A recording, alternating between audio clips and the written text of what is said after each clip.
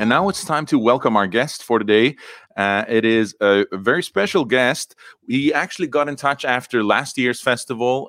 He contacted me. He told me that he's a huge film buff. So I always enjoy talking to people who follow the channel. And this guy is a filmmaker and a film critic. So Port Film Co-op, welcome to the show. G'day, Frody. It's great to be here. It's good to have you on. So, could you tell us something about what your background is with regards to film? Sure. I've done filmmaking. I've worked at festivals, more in a art film area, more pretentious kind of area. And it's in recent years that I think I've gone back to my roots and rediscovered things like Rocky IV, which I think is like pure cinema, whereas beforehand I was sort of more into European art films and bleakness and things like that. And although I still love those things, I've started to ponder what is good for not just in terms of right-wing politics, but what is good for our people, what is good for Western nations to consume. And I don't think dark films are the best thing. I think that we need to return to archetypal heroes. And Rocky IV is one of the best examples of that because it's such a stripped down movie. So my background is more highfalutin, more pretentious, film festival kind of thing.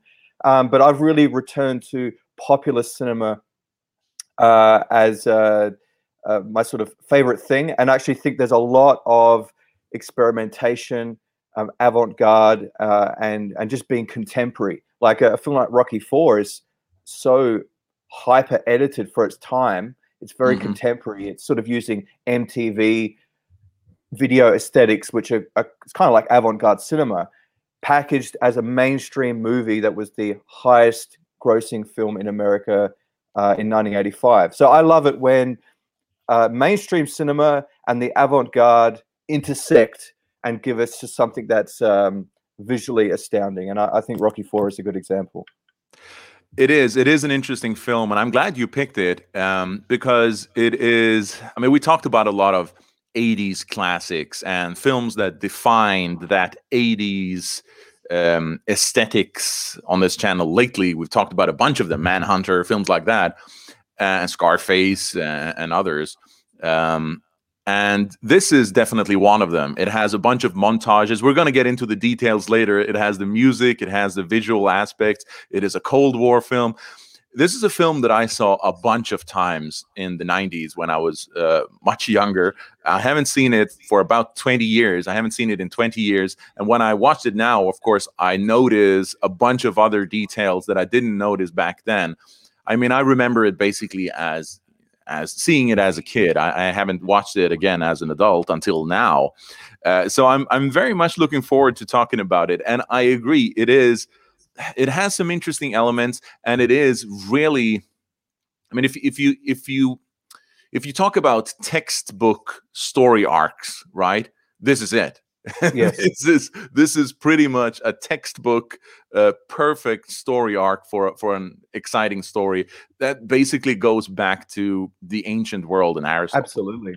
I mean, in many ways, it's similar to a Hong Kong kung fu film. It's about honoring your master. See, Apollo Creed, who gets killed early in the film, is his master. If you watch the previous film, he helped him defeat someone else.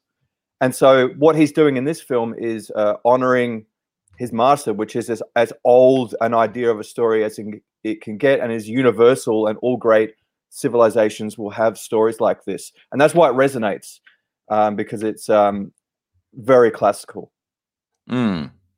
It is, yeah, exactly. It's archetypal. It's almost as if it's built into our DNA to recognize these stories. It's sort of, it goes back to, what's his name, Campbell, people like that who've written about the sort of the elements of a perfect story. And this has basically all of it. It's fantastic. So let's just take it away. Let's start with some of the elements you wanted to bring up about this film.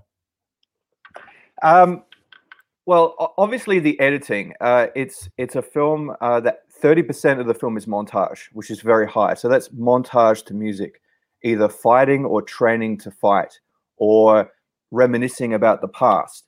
And it's able to use montage to manipulate our emotions and be evocative. Like early in the film, when he's decided to fight Ivan Drago, the Russian who's killed his master, he goes for a drive in the car. Now, it's not a simple drive in the car.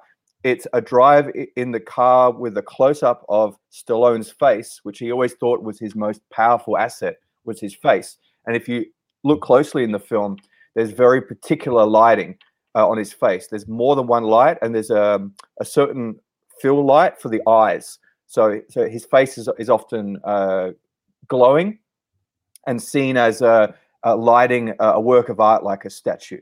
And that's what these guys are. These guys are Greek gods in cinema. This is how old this is.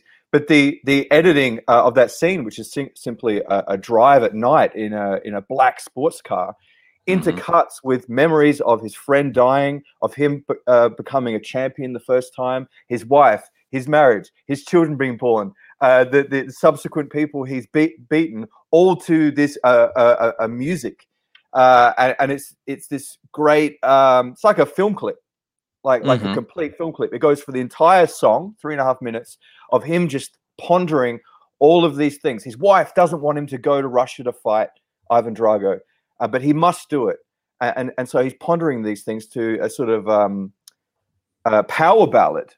As the lights flicker on his face, as it rapidly edits between these different points in time, just like how we think. So it was kind of trying to be like how we think when we're emotional. We're all over the place. We're about contemporary times, but we're about our formation. We're about pivotal moments in our life, and that sequence, which is a really great complex sequence, ties it all together. So what I would like to say is, for a film that is made in the Cold War, it's using Soviet montage. It's using Eisenstein montage techniques just as much as it's using the slow motion adoration of godlike bodies like Leni Riefenstahl. So it's equal mix Soviet montage and Leni Riefenstahl. In that it's like the ultimate populist propaganda film, and it's so it uses editing, like it's intertextual, for instance. So when he first goes home in the film, after this crazy opening where it's using all these different kinds of film styles, his son greets him whilst filming his dad through a camcorder, which would have been new technology at the time. He's filming him, so you see through the lens. And then not shortly after that, when you hear about Drago, you hear about him by them showing the front covers of magazines. So it's all this kind of different intertextual mixed modes to kind of build this swelling story. Right. Definitely. And it's sort of like the classic theme of our life flashing before our eyes when we have to do something difficult or when we believe that we're going to die or something like that. And it's also a summary of the previous film. So it reminds the audience of what they've seen so far. It's sort of like in the classic TV series intro where you see just a summary of what this happened in the previous episode. So it's a bit of that, and it's the montage, it's the life flashing before our eyes. It's really sort of building the tension, and this film, it's really trimmed all the fat away. It's like, I think it's exactly an hour and 30 minutes, and it's trimmed all the fat away. It's really sort of, it's perfectly populist, just like you say. And, watching it now, I can't think of another film that is more montage heavy that I can think of. What do you think? Is this like the big montage film? Did they do montages in Hollywood films in the 70s, or is this? Did it start in the 80s with films like this? Well, there was a resurgence, but my theory is that montage and sort of rapid editing keeps coming back to cinema to revive it. So, I mean, it first appeared in the silent era with the Russians, and then it reappeared in the French New Wave, and that influenced early Hollywood stuff like Easy Rider, is lots of crazy editing. And then I believe it came in the 80s, but also with a more refined look and aesthetic and use of synthesizer music. But yeah, it is the ultimate kind of training montage film, except maybe some Hong Kong kung fu films where someone is training something like a Drunken Master or something like that. So it actually shares a lot with Hong Kong cinema as well as the German and Russian propaganda films. Yeah. And I think it's something that we, as a Western audience or as a mainstream audience watching Hollywood films, we associated with action films, Commando, these kinds of action films from the 80s, especially with some 80s type music, with training, with everything. It's Stallone films, Schwarzenegger films, those kinds of films. And I think it's sort of just like you said in the beginning, comparing these kinds of populist films with more pretentious underground films. Sometimes we underestimate how well made these mainstream populist action films actually are, because this is an extremely well made film. Just like I said, it hits every point on the classic story arc, and it trims away all the fat. It has all the things perfectly in place. So I think they're somewhat underestimated. Yeah. Like I was saying, it's that perfect intersection between a highly populist commercial film with the avant-garde, and that's what's so enjoyable about it. And I do think that we can be film snobs, particularly when we're not confident. We're afraid to admit liking a popular, simple film sometimes. I know in the film scene it can be like that. And that's why I like that Morgoth. I think he chose the first the first Rambo film, First Blood. And that was a really good episode. And he was just being very unpretentious and honest about what his favorite film or one of his favorite films were. And we need more of that. And what does the world need? Does it need more torture porn? Does it need more melancholy? I believe that the 80s and films like Rocky IV or Bloodsport, they represent a return to order. So we had the 60s and 70s, which were countercultural. It was about basically doing the opposite of every little piece of wisdom we've accrued for thousands of years. And the 80s was, although very commercial, hyper commercial, it was about a return to order. So the synthesizer is about a return to something that's harmonic rather than the twanging of a guitar. And the same goes for the visuals. I mentioned MTV, but there's also a strong influence from advertising. Advertising was using a lot of film noir techniques, but sort of in color. And so there's a lot thrown into this film. Like when you were saying it's so archetypal, it's one of the most archetypal films. It literally bombards you with symbolism again and again and again and again through editing. Like it'll have him, like one of the great aspects of the film is when he goes over to Russia to train for a fight that's on Christmas Day. He trains in a humble style in a log cabin in the snow compared to the kind of like hyper technological Ivan Drago, who has a team of scientists around him. It's so humble and primal. And there's these wonderful kind of beautiful sections which are like propaganda where someone has fallen in the snow with their carriage with the horse, and Rocky on his jog stops and helps him. You know, it's like a good deed, and I swear, like it really makes me emotional seeing that. I know what it's doing. It's very simple what it's doing, but it's making him a very honorable, self-sacrificing character. He's going over there to fight this fight. He's not being paid for it.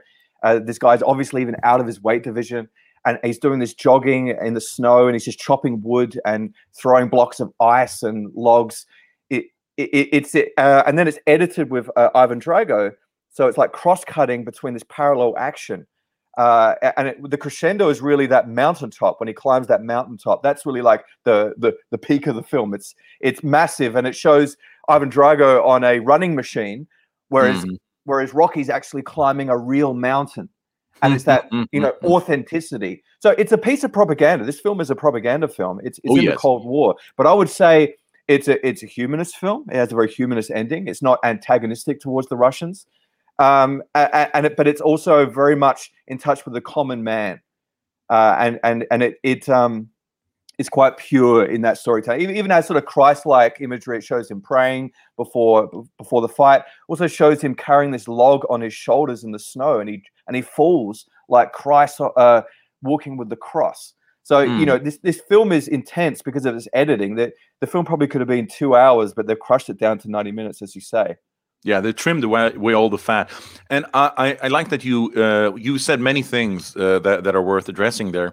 I like especially that you brought up this propaganda aspect, because sometimes we underestimate the talent behind propaganda. It's sort of underappreciated in a way. I like watching these films that are obvious propaganda films just for the craft behind it all, and. It's interesting how it changes with time. Black Pill made a stream a few days ago, maybe a couple of weeks ago. I don't remember exactly when it was. He brought up a film. It was an old Batman film from the 40s where and this was during the Second World War. And it was obvious. It was like obvious war propaganda against the Japanese. They called them the shifty-eyed Japanese, owning a shop somewhere. And they're sort of suspicious people. And watching it now, many years later, many decades later, we think that's sort of crude. But I think that the talent in propaganda is that, well, it usually looks crude afterwards, but the talent is making propaganda that works now, that actually has the right impact on the audience watching it now. And inevitably, I think afterwards is going to look a bit crude. It's going to look out of place. It's going to look that's too ham-fisted. That's too in your face, and that's how many of us think of Hollywood films. But the proof is in the pudding. It works, right? Yeah. And this is exactly this is in the Cold War, and he talks about the need for change, that I can change and you can change, like the Soviet Union can change, that is, give up its sort of position in the Cold War. It's so obvious, it's so in your face, but I think it's extremely well done and effective at the same time. Well, the film has the perfect placement of being released shortly before the Soviet Union fell. No doubt the film was made in cooperation with the American government. I think, when you're in a war, even the Cold War, I think that's just the way it is.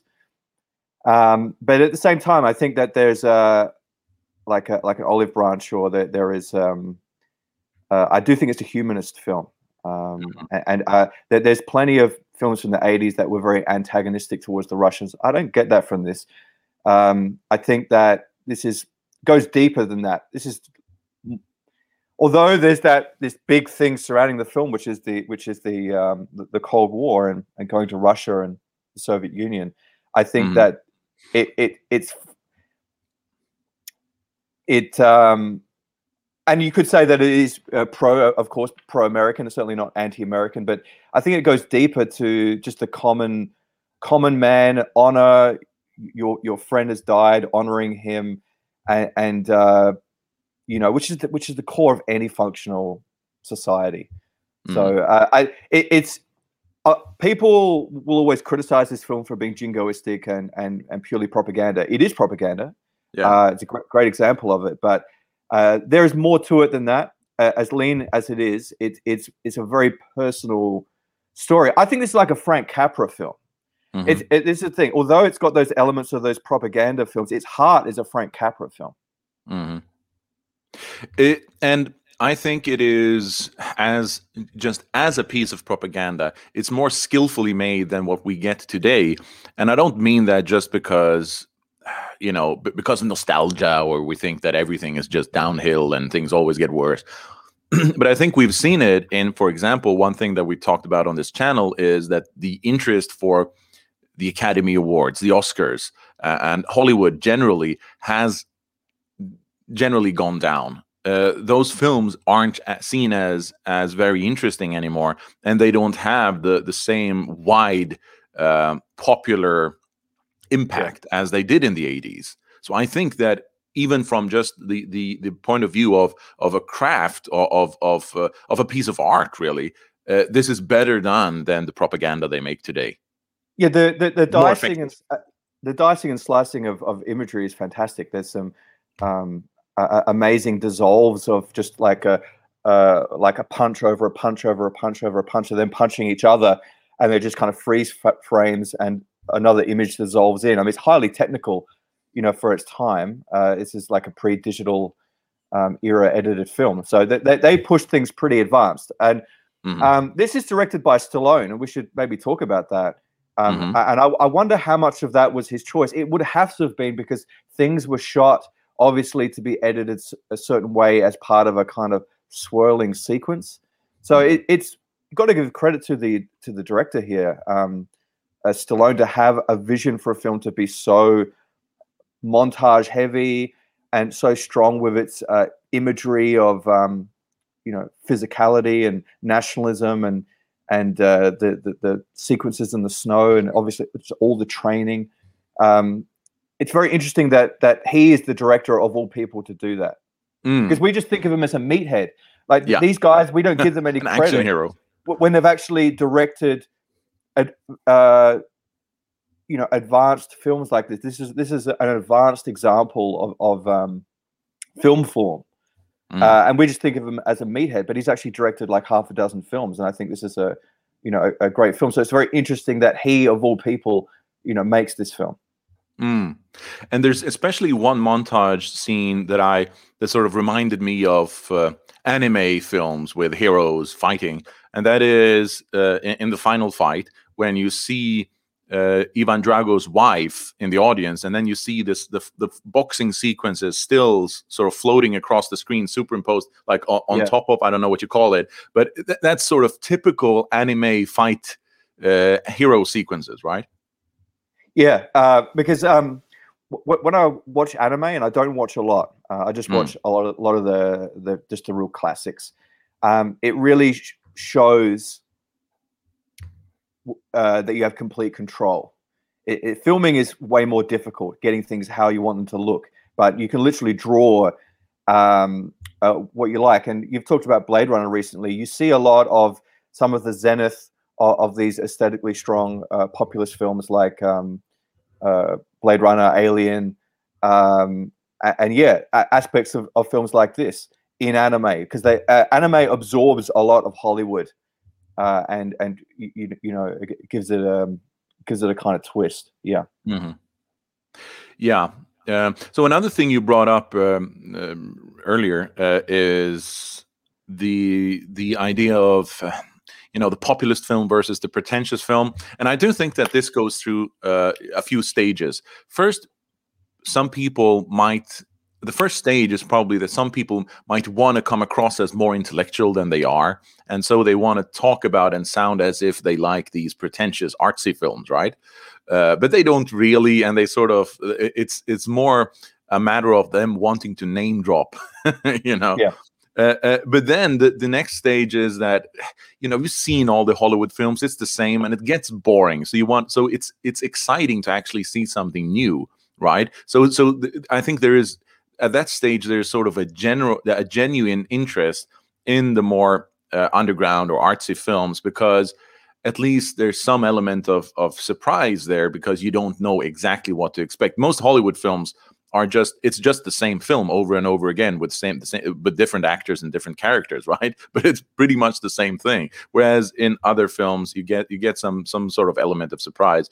But then I think after that, you can sort of reach a more relaxed stage where you appreciate art films for what they are, for the skill and sort of groundbreaking, the sort of pioneering element in them, but also go back to enjoying classics and more populist films for the actual entertainment and just relaxed entertainment in them, because it's sort of like ridiculous when people think that a writer like Stephen King or someone else has no talent, when they're some of the most when some of the most sort of best-selling writers in history.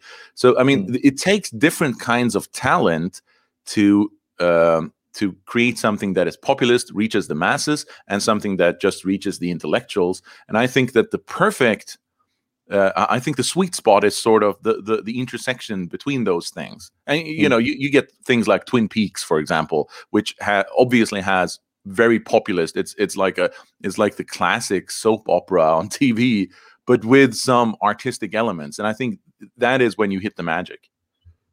Yeah, I would say some films that contemporaries of what we're talking about in regards to Rocky IV would be Top Gun and Bloodsport. I would say, okay, right now, like, we know Hollywood sucks and it doesn't make these kinds of films. Hollywood has gone in a very different direction, and I would say that if you love cinema, you almost need to check out and leave the mainstream right now and just make sure you've seen all the classics, and maybe see some of those mainstream films that you kind of dismissed. I remember certainly when I was young and becoming a film buff and hanging out with film student friends and things like that, that we wouldn't talk about Rocky IV. We wouldn't talk about those kinds of things. I think we did sincerely enjoy watching art films, but that was also because we were young. And we like bleakness because you're naturally kind of morose when you're, a teenager or early 20s. And I just actually found that art films are just as cliched as populist films. And now, because of their sort of, they are a form of propaganda as well. They're just different. They're propaganda for something else. They're so cliched and sort of unwatchable that I would rather go back and watch all the early Steven Seagal films and go, wait a minute, these films are really well made. These are just really strong films. And then you find out Seagal himself actually had a large hand in the scripts and the kinds of projects that were chosen. And you realize, like, people like Stallone and Seagal are kind of like meta-auteurs. Now, Stallone, both of them have directed films. But because they're big stars, they don't even need to direct a film to have influence over it. With their star power, they can change the script. So something like Stallone in the first Rambo film, Rambo's meant to die. Rambo's meant to have killed 5 cops in that film. He had the kind of savvy to live at the end, not kill as many cops, actually not kill any cops, that they'll die accidentally, because he kind of had a vision that this character could be redeemed and didn't need to die at the end. And so these guys are sort of, I call them meta-auteurs because they're particularly Stallone. I mean, they brought cinema back to about the physical body. So they took it back to classical art. That's really where the archetype lies. All the narrative around it is important too, but it was simply about men conquering and men being strong and men having families and all those things. We need this now because our birth rates are low. Like, we're not functioning as a society. And then you just look at, well, what are we consuming? We're consuming rubbish. So anyone that has Netflix is missing the point. It's time to discover the classics, and you don't have to go that far in the past. Even the 90s and the 2000s has some good entertainment, but also there are some new things, I think, being made. Not so much on YouTube now that YouTube is cracking down on creators, but there is a small scene that's making memes, shorts, videos, streams that you can kind of delve into. So it's nice to be to enjoy something contemporary, but unfortunately, you're just not going to find it in cinema. So you need to find streamers and things like your program. That's what a healthy diet is now, I think, is getting out of the mainstream in terms of what's happening now, but enjoying classical stuff from the past. Definitely. Yeah, and I think I mean, not to stay too long on the point, but I think that's a lot of it's the same thing with film makers and writers and any creative person, really. I think that a lot of creative people, a lot of writers, they like to write for other writers, right? And the same thing with people who like, who are too pretentious in a way. They just want to make films that appeal to other filmmakers because look at what I can do.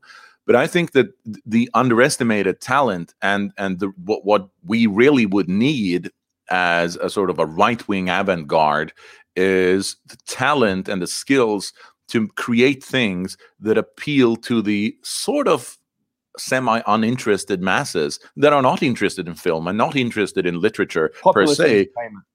Populist entertainment, and that takes talent. I mean, it's to just repeat it again, that you just because it's easy to like and it's easy to watch, people think it's easy to make, and you don't need talent to make it. But that's not true. That also takes maybe a different kind of talent, but it's definitely impressive. People who can produce these perfect things that just appeal to you on a sort of instinctual level because they've pinpointed those instincts in you.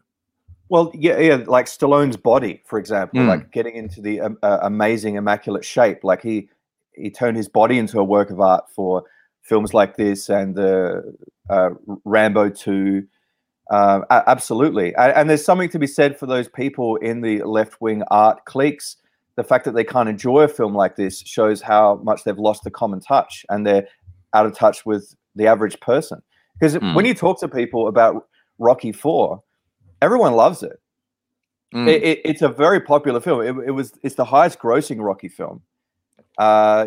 People voted with their wallets. People wanted to see this again and again, and they just happened to want to see a really intensely edited, avant-garde montage film. So it's great. Like, that's great for art. That's great that this wasn't beyond the palate of the common person. This is a positive story, and you look at things like Top Gun. I mean, Tony Scott, who made Top Gun, he was fired from that film 3 times, all for aesthetic choices that were not commercial, but they were commercial. They just didn't know it yet. It's crazy that these hyper commercial films were made by people with these, astounding, ambitious, visions. And that they were taking from classical art. I think Tony Scott takes a lot from the paintings of Turner and using atmosphere and like smoke and things like that, like his brother. I mean, the days of dismissing, even something like Die Hard. Die Hard is a symphony. The way that it's shot and edited is like a graceful symphony. The way we pirouette through this building, I mean, this is high art. And I think that the right wing is a little too obsessed with bleakness, horror films, and overtly political stuff, and not just entertainment stuff that if an 8-year-old watches it, they learn something about archetypes, or they have something reinforced that's binary. That it has moral clarity. So I think. Yeah, that's why you can't kill these films. That's why they're constantly available on DVD because people want to watch them. Another theme that I've talked about a lot on this channel is the mysterious transition from the 80s ethos to the 90s ethos. Sort of like from the, I don't know, the sort of will to life and like Guns N' Roses to and sort of enthusiasm and that kind of rock to the depressing Nirvana and grunge and that kind of stuff. And that is also in films. I think this is a perfect example of the vitality in the 80s ethos. I love one of the great characters in Rocky IV is Duke. Is it Duke? His old trainer, right? Who gives these speeches, and I love those speeches. These short sort of pep talks, but sort of if they would have been done today or a bit later, 10, 15 years later, they wouldn't have had the same energy. It's like the films made in the late 90s. It's like this sort of the irony and the nihilism crept in there. And whereas in the 80s, you still have sort of uncontaminated enthusiasm and sort of sincerity. Sincerity, exactly. Yeah, and that's why the pep talks actually work in this film, because they're sincere. They're not apologetic and hiding behind irony bros, right? Yeah, this is Rocky is a very sincere character. He wouldn't even necessarily know what irony is, and that's what makes him, like a wonderful character. Yeah. Mm-hmm. Yeah, it is, and it's. I think it is sad that people probably watching it now. I mean, even I, on some level, because I'm so immersed in today's today's culture, but we live in the world we live in, right? And we're sort of infected by it as well. And even I think that's a bit cheesy. But that's a sad state of affairs, that we think that these sincere moments are a bit cheesy because we're so used to seeing nihilism in films. Yeah, but you can unlearn that, and that's what I would say I've done over a course of years. Is I've unlearned the ironic response and enjoying things for their ironic value. I used to do that a lot, and I think that's an adolescent thing to do, and I've moved past it. And I've always said that irony is easy because you can just say it's meant to be bad, but sincerity is the hard thing, because that's when you can fall on your face. That's when you're taking a real risk. And so I can watch a lot of entertainment that people would consider is poor quality because of how simple and sincere it is, but I enjoy it because that's what I believe a lot of storytelling should be and needs to be for any successful group of people. Like, it can't always be cerebral, dark, gloomy things. I mean, what is that going to do for the masses? And so in a way, if you care about people, you care about storytelling. And now, like, cinema and Netflix and things like that have a monopoly on storytelling, which used to be around the campfire, but now we watch it, from a kind of flickering screen. It's important that we don't allow people to have a monopoly on storytelling who are degrading our society. So I think the first thing you got to do to enjoy cinema is get rid of the irony response of everything and be able to enjoy something. Even I saw Rocky IV first when I was 10, and I remember standing up and going, "Go Rocky, go Rocky."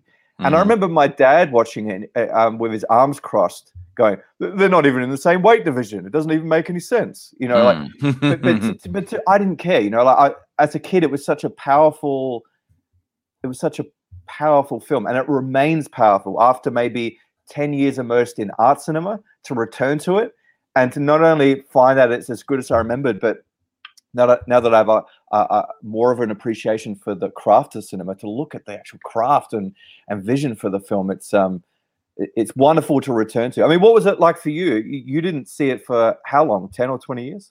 20 years, probably. Yeah. No, I loved it. And I was looking at it with. So when I saw it first, in the 90s, when I was a kiddo, then of course I saw it with spontaneous eyes. I just got the emotions that the filmmakers wanted me to get, and I got the experience. But now I saw it, I got the experience, of course, but I also saw just the talent behind, just how well and how perfect it was made. So yeah, I did get that the feelings. But I saw it also on a sort of a meta level, the intention behind the film as well. That's sort of because I am impressed. I read everything from the left to the right, and I am impressed by talent and craftsmanship, right? No matter what it is, and I was just super impressed by the craftsmanship that's gone into making this film. I think they needed to make this a high concept film because it was the fourth film in the series, like a sequel so deep into the series. I think they needed to do something quite different, and so it's pretty amazing that a film can be so popular and it's Rocky IV. It's not Rocky II. Yeah, it's pretty. That's unusual. Yeah. Yeah, no, and speaking about the irony and the irony versus sincerity, this is something that I've been saying for years. People have a lot of people have brought up the fact that the right wing movement has made a lot of progress since in the last 20 years, and it has. I mean, we reach 100 times more people now. So we have made some progress in terms of reaching people, but we've also lost something, because what I knew back in the 90s or late 90s when I got involved was the sincerity. People thought that this was a life and death matter. It was like a religious cause. Whereas now a lot of the people hiding behind anonymity, and I've said this 100 times before, I don't complain about anonymity per se, but it is when people create that persona that they wouldn't be in real life, when they create this sarcastic, ironic persona, then it becomes degenerative. And I think that we've lost some of that just sincere belief. Yeah. And a lot of the sort of the forum culture and the meme culture, it has a place, it has a function, but it can't replace the real thing that's underneath, because if it does that, then it just becomes a part of the same bullshit nihilism that is the rest of the modern world. And that's why I hate the sort of the negativity and the complaining and the just sarcasm, the snarkiness and everything. Because if you're not able to put your heart on the line and put your head on the chopping block for what you believe in, then something is lost. Yeah, might be a good segue to actually talk about memes, because I actually think that there's a lot of irony in memes. There's a lot of shit posting, and it's a joke. But there are some memes that are short videos that I believe are sort of moving into an area that is like post-ironic, and are actually very sincere. Some of them are Hyperborean. Some of them are using sort of Ryan Gosling, because Ryan Gosling is like the Bressonian face that we can project our feelings onto. He's like a blank canvas because of his very, very internalized acting style. So I've seen some really interesting memes that are. There's one where he's holding a monkey, right? And there's this synth, very melancholic synth track playing, and then behind him is like a rapidly edited shots of Europe that are painted, like Europe, or a reimagined Europe with woolly mammoths and things like that. And so what it's doing is it's using the return to monkey meme, which on the surface is like a funny joke. Like, we have failed as a people, we need to return to the ways of being a monkey. But really what that means is we have hit the end of culture, and we need to, we have failed, and we just need to regain wisdom. And so behind Ryan Gosling in this meme, which is just a 50-second meme, are all these shots of Europe and people working hard and surviving in the snow. And so I think that we do need to start talking about memes in a serious way, almost in an academic way, because we cannot trust the universities to do this. They're not going to touch right-wing meme culture with any seriousness. So we need to start talking about some of the green shoots of growth, of actual sincere art that's of all places coming out of meme culture, which is supposed to be ironic, but is actually showing some signs of life as being seriously artistic. So it's very interesting time. Like I believe that in 10 years, a lot of this will be talked about. But right now, because we're living it, we just take for granted that memes exist and they're kind of throwaway. But there is interesting things happening right now in our culture, and they should be talked about more.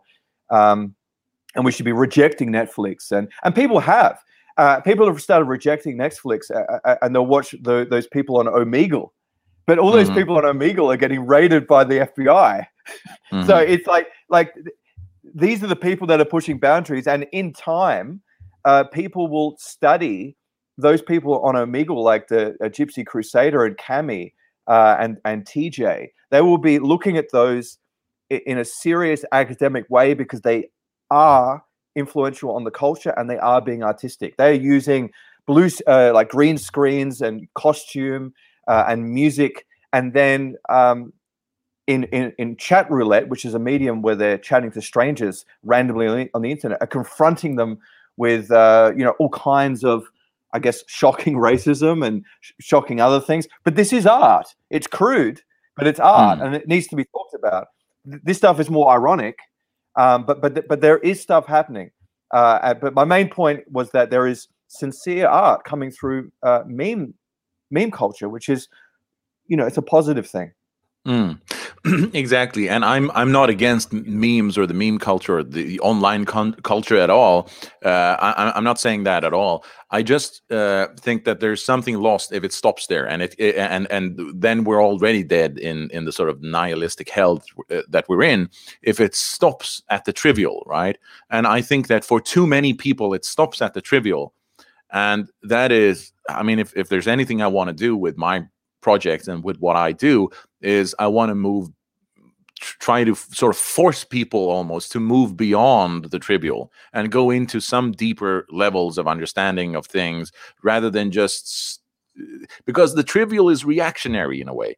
And if we stop there, then we've already lost. If we're only reactionary and just memeing about everything that's gone wrong, yeah, that's the first step. That's an important step. But all I'm saying is we can't let it stop there. We can't let it stop at the trivial. In a funny way, it doesn't need it needs to start memeing into solutions, and it does do that to an extent. But it then needs to become other art forms. It needs to become books. It needs to become all these things, and to an extent, it does. It's sort of on the fringe. I would say that we're in a period of sort of rebuilding a separate culture right now, like that's trying to be separate. And it can't be cancelled. It can't be closed down. And so there's always going to be lag. There's always going to be time delay on these projects coming about. I'm involved in some things that are, trying to do this, and they take time. They take 1, 2, or 3 years sometimes, to make a feature film or to make a book. And they can't just be like right wing. Like they can't just be. Sometimes they just need to be wholesome. Sometimes they just need to be classical. It doesn't all need to be sort of radically political, but in the modern context, something that is wholesome and traditional is radical. So that's the confusing mess that we're in. Definitely, yes. Yes. So we've been going for about 50 minutes. I like to keep these conversations around an hour, under an hour. So are there any final thoughts that you want to bring out in Rocky IV before we wrap this up? Just that it's a great film to revisit. You don't need to have seen any of the prior Rocky films because it's such an editing marvel. It actually has montages that told you everything that happened in his life before this film, all the relevant information in an entertaining, sort of quickly edited way. So it's a film you can go straight to. And it's a real film of the 80s, where I would say the other films are much more films of the 70s. But this one was very much a sort of contemporary film at the time. I would also say to people, don't use streaming services and rediscover physical media. I think that when we don't have physical media, we're losing part of ourself that's human. And that there's great pleasure in having a physical copy of something that's a legitimate copy, where you can share with someone you care about, and you can build a library. I think cinephilia, being a film buff, is a great journey, and it's just like if you like literature, you collect books. Well, if you love cinema, you should really collect films. Right. I agree definitely. I think a lot is lost when things become too available and just a click away. I think we appreciate things when we own them, for sure. I think this has been a great conversation. So thank you so much for doing this. This has been a great conversation, and I enjoy talking about the popular film. I'm happy about that element of this particular Decameron Film Festival, that we've had a lot of action classics. Predator, Alien, and Rambo, and now Rocky as well. So I really like that about this year's festival. Thanks for having me on, Frody. It's been really good. Thank you so much, and I want to thank everyone who has been who's been watching live. Everyone who's been active in the comments, who sent donations. We got some super chats, but I think those super chats were meant for the AMA later tonight, so I'm going to read them then instead. So I just want to go through some links. You can find the schedule on gtkmedia.org/Decameron. You can always send questions, and also questions for the AMA later tonight on entropystream.live/GTK. We have a new morning show, Wake Up on the Right Side. You can follow us on Telegram at Wake Up Right. And of course, the main Telegram channel is Guide to Culture, Guide to KULCHUR.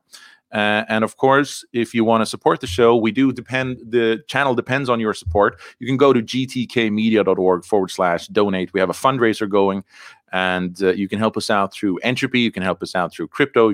I was just going to say thank you so much.